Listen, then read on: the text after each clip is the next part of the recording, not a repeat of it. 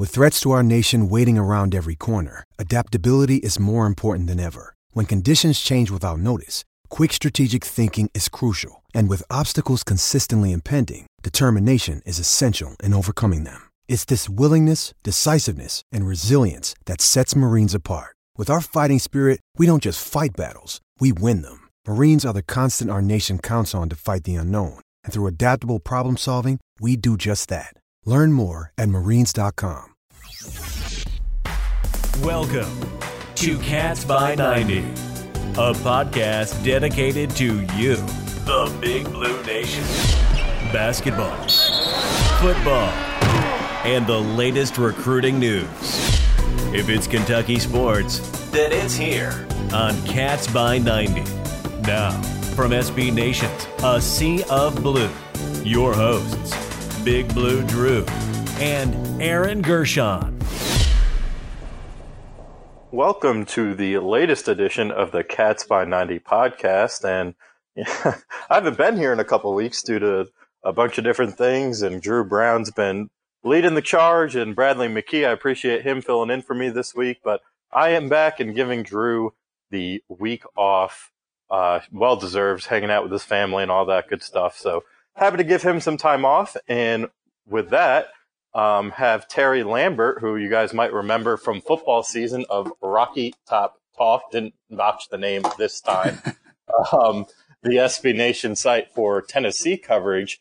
Terry also writes for Music City Miracles, which is the SB Nation affiliate for the Tennessee Titans. And now our listeners, Terry, not really pro volunteers, but we have plenty of Titan fans in the area. So what was the season like for you? I'm guessing as a Titans fan and writing about the team and all that, just an amazing run, even though it didn't end the way y'all wanted. Yeah, it's pretty wild. It went from, me wanting to tank and lose every game, to quickly, being in the playoff hunt and then somehow managing to beat the Patriots and then the Ravens on the road. So, really, really wild, season. Ryan Tannehill was awesome. That offensive line, Derrick Henry, they were awesome as well. You know, it's kind of the second year in a row that Derrick Henry has turned it on. That offensive line has kind of found something late in the year.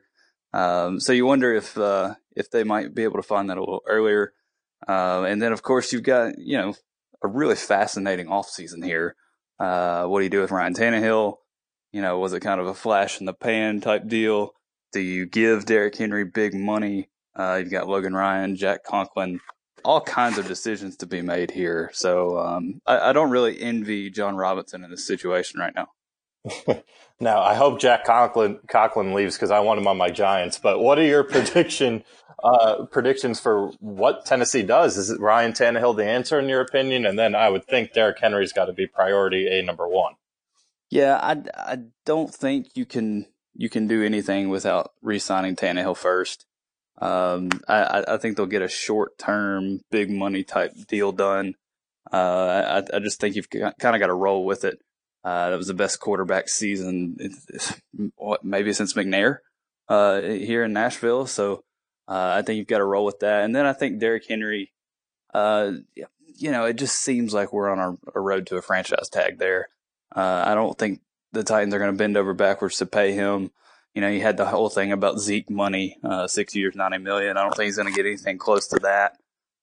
Doesn't really help out in the pass game, so a little bit different player than Ezekiel Elliott. But I think those two remain here. I think it gets pretty dicey when you start talking about Conklin, Logan Ryan. So you're going to have to make some decisions there.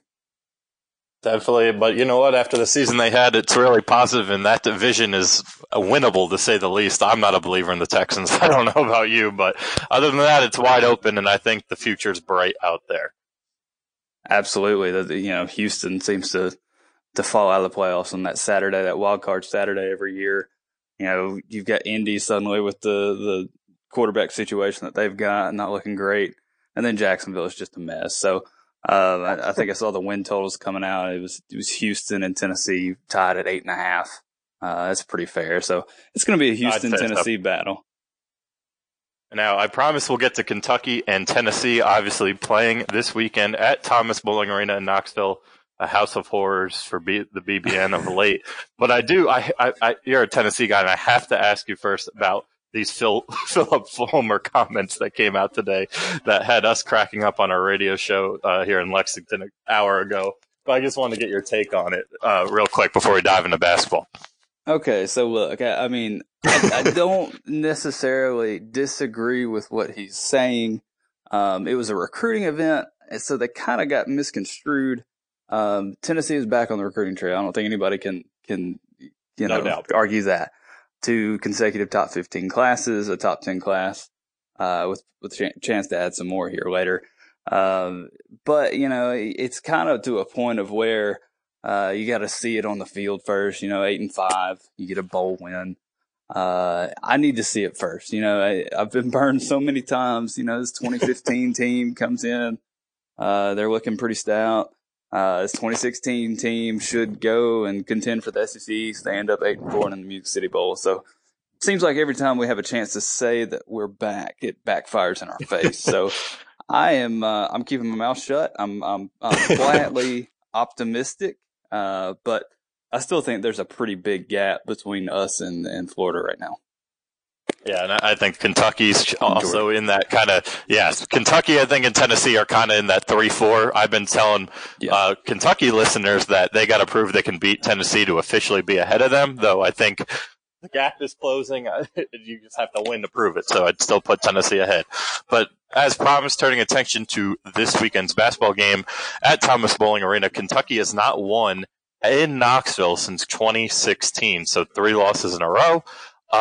Obviously, this year for Tennessee is interesting because you come into the year, no Grant Williams, no Schofield, no Bowden, so you're losing a ton of talent, but you still have, at the time you had Turner healthy, and I think they entered the season, you can correct me if I'm wrong, ranked still. So starting off with that, what were your expectations for this Vols team just entering the season?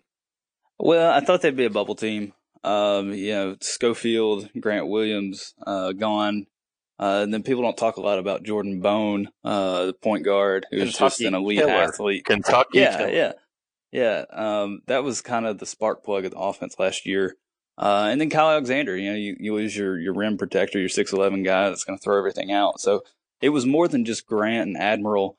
And then so you're faced with what can Lamonte Turner and Jordan Bowden come back and do as 1 and 2 when they've been 4 and 5 their whole careers. And quite honestly, it hasn't gone well. So it got a little more complicated early in the year. As you mentioned, Tennessee was ranked. They were ranked until Lamonte Turner got hurt. It's a shoulder injury, the same deal as Markelle Fultz. He decided to shut it down in December. So, that did a number of things that forced freshmen into new roles that changed the entire defense. The defense fell off the map. You saw Tennessee lose consecutive games, 3 games in a row dating back to last week. So it's been a challenge. It's been ever changing. Tennessee has added 2 players mid-season that have gotten cleared.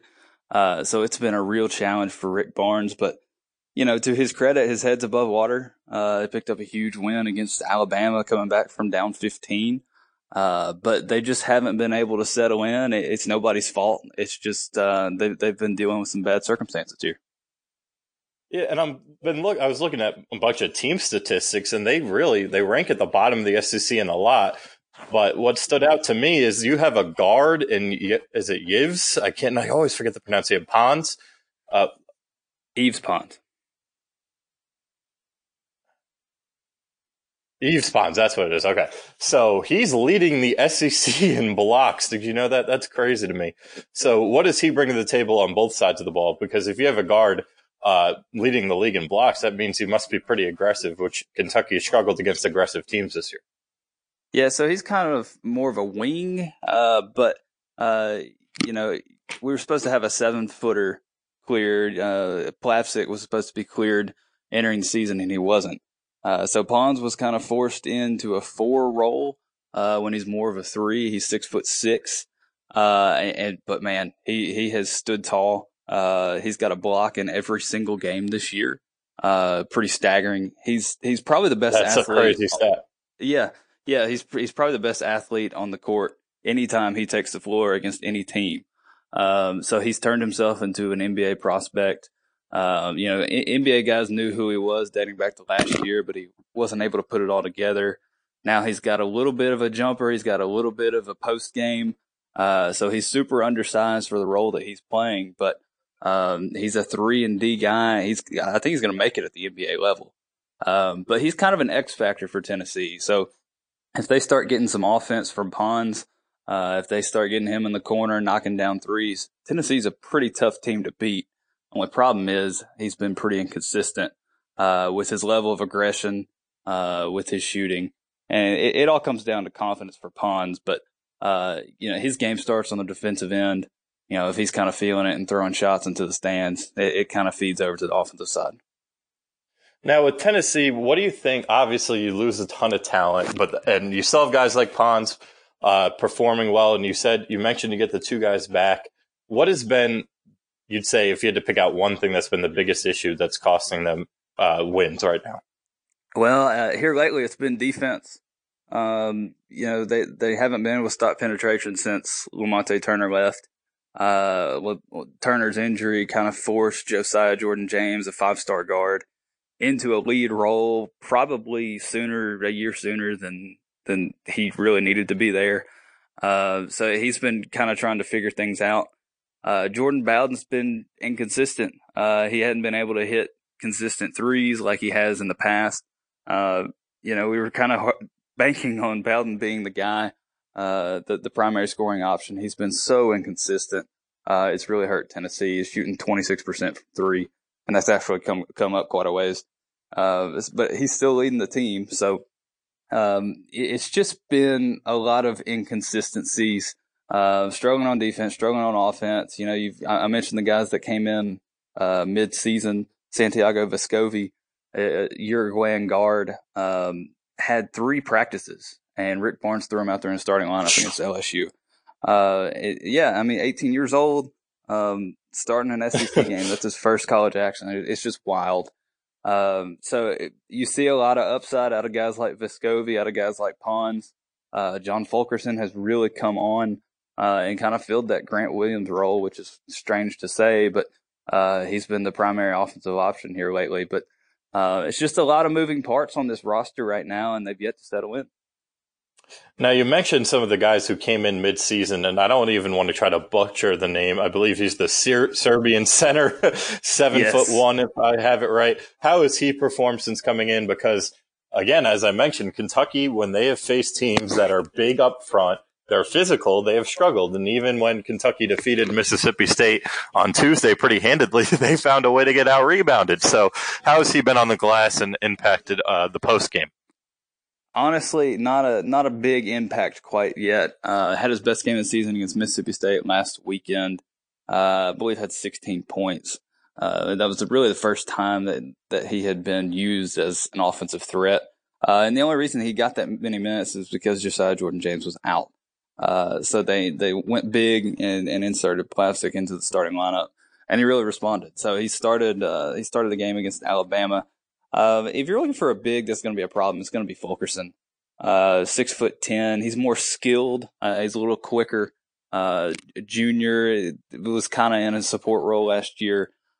He's really come into his own. And when he gets the basketball on the block, he's going to score. He's looking to score. So he's probably the most aggressive player on the team right now. That's a guy that's given just about everybody he's faced problems in the SEC so far. Quietly, he's kind of having an all SEC type season. I don't know if he's first team, but he might sneak into that second team conversation. So John Fulkerson has really been the Tennessee offense lately.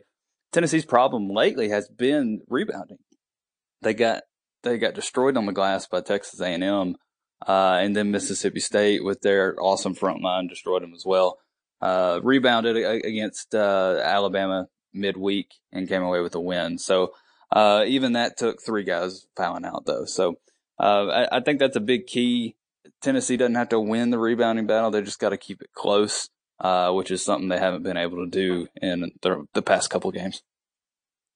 Now, for Kentucky, obviously, when you think about the glass, you got to think about Nick Richards. And you having watched plenty of Kentucky, Tennessee the last 3 years, Richards hasn't quite been a guy who's been an impact. But I'm just curious from another team perspective, just covering another team, how surprised are you with this Nick Richards season? Because all of us here are still kind of scratching our heads at how it's happening, and how do you think he matches up with some of the guys that Tennessee has? Yeah, it's strange. I kind of noticed it last month. Nick Richards, his name started popping up everywhere, and I forget which game it was, but he was having an outstanding game. But 14 almost and every 8. game. Yeah. 14 and 8. And I'm just looking at his stats here. Tennessee has really struggled with bigs, and they don't have the physicality. I mentioned Pond's 6'6".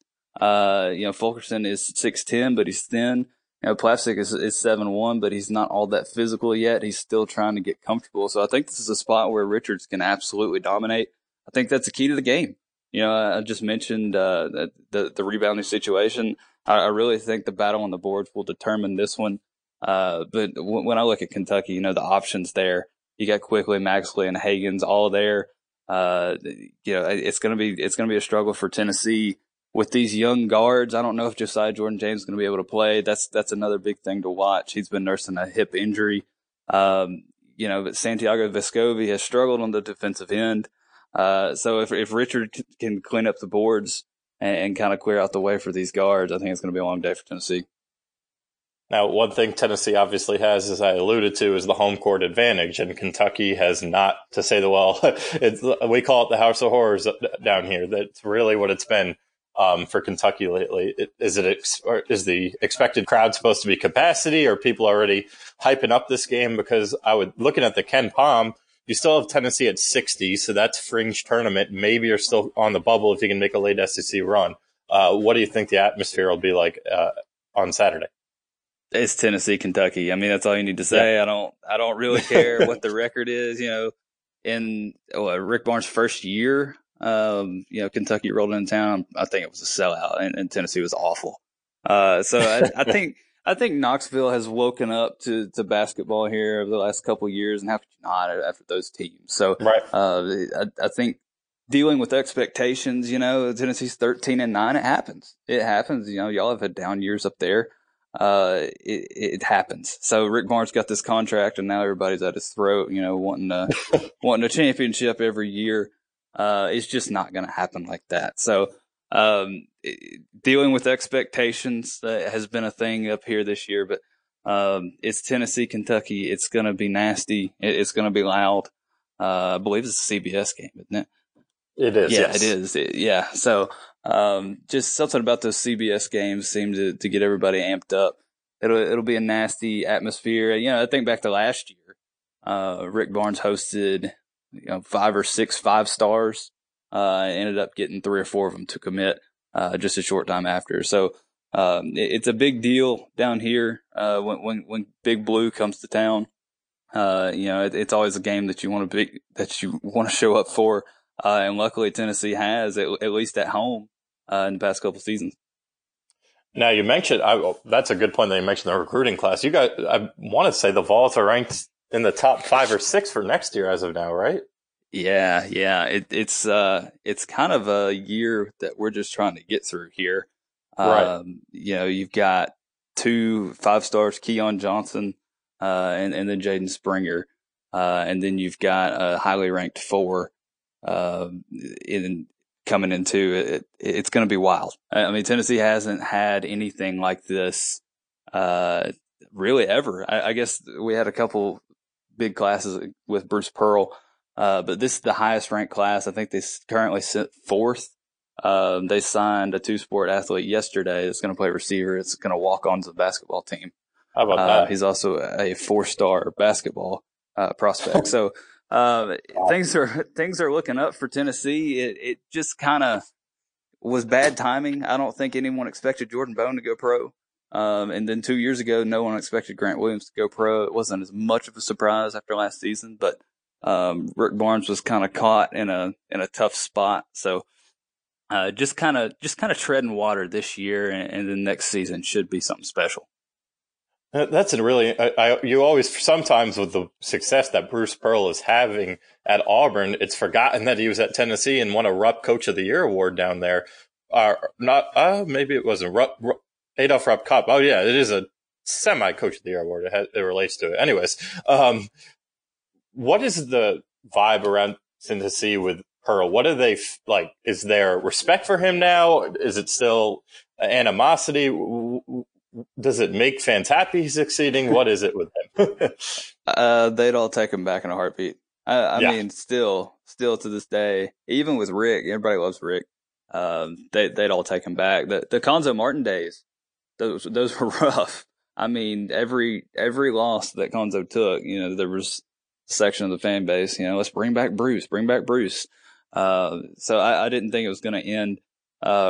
What Rick put together the last 2 seasons really helped that.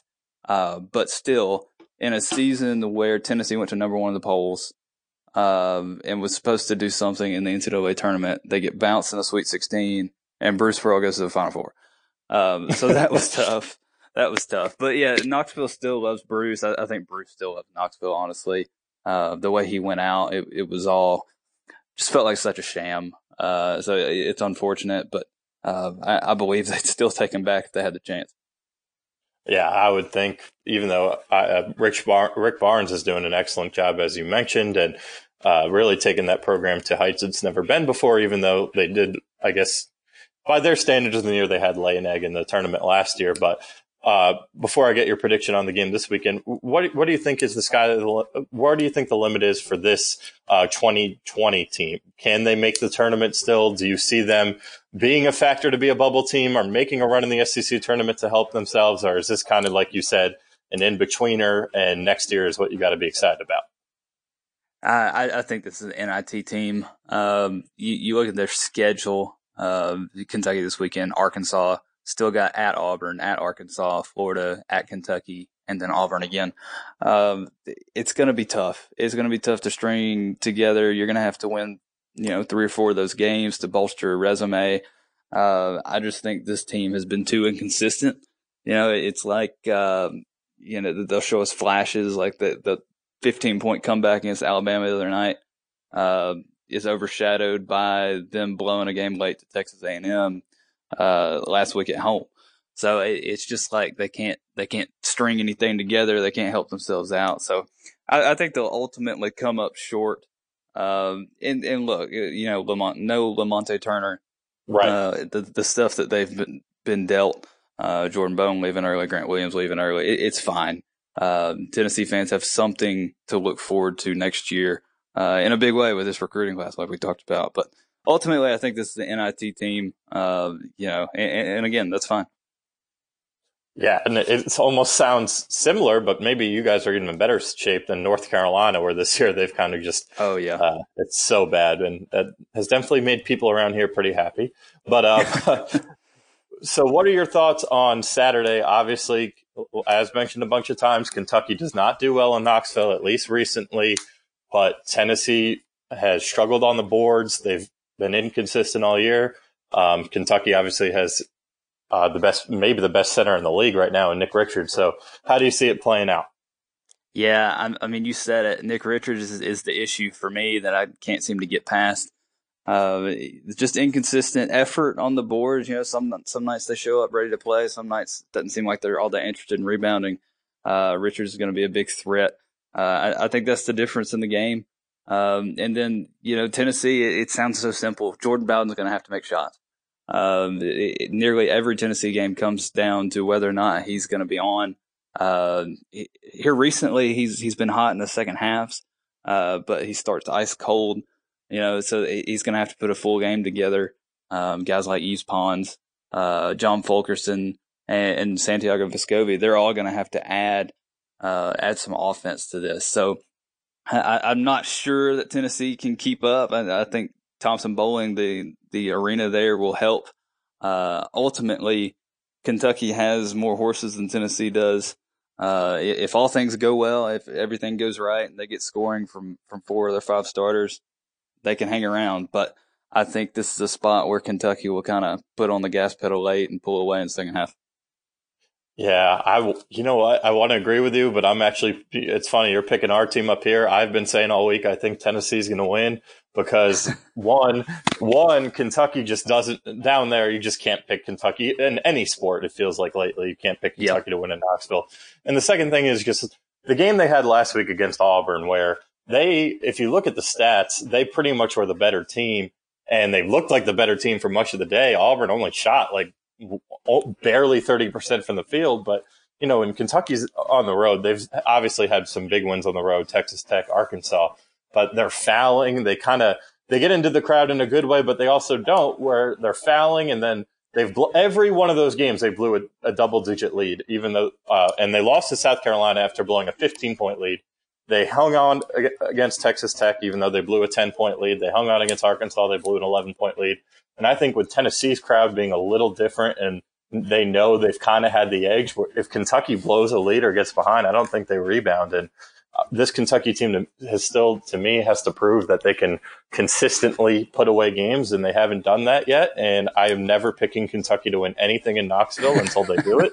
So I'll go against Kentucky, and we'll see if I'm proven wrong, like you said. But it's hard to pick against. It's hard to pick them, especially in football.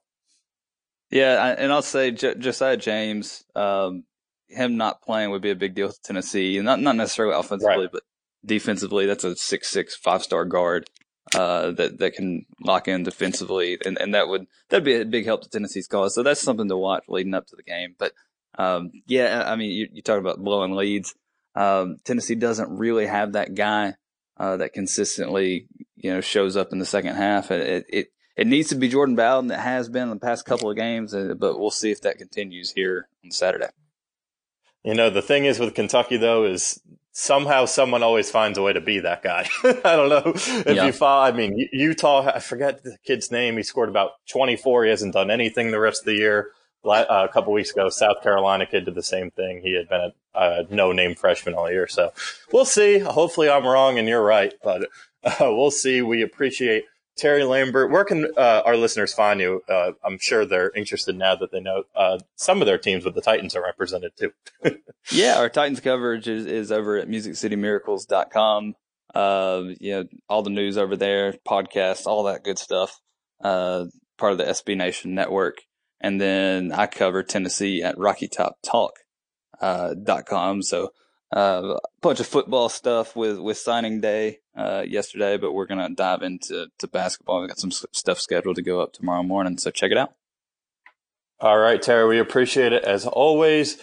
Cats and Vols Saturday, Thomas Bowling Arena, Kentucky looking to improve to 8-2 in the SEC and close in on LSU for the lead in the conference. We will be back next week. I think Drew and I will be back to normal next week. The two of us haven't had a show together in a while. So again, we appreciate Terry, and we'll catch y'all next week. Thanks for listening. Make sure to follow Cats by 90 on Twitter at Cats by 90. You can also follow Aaron and Drew at Gershon99 and at Big Blue Drew 33. And remember, no matter the opponent, it's always Cats by 90.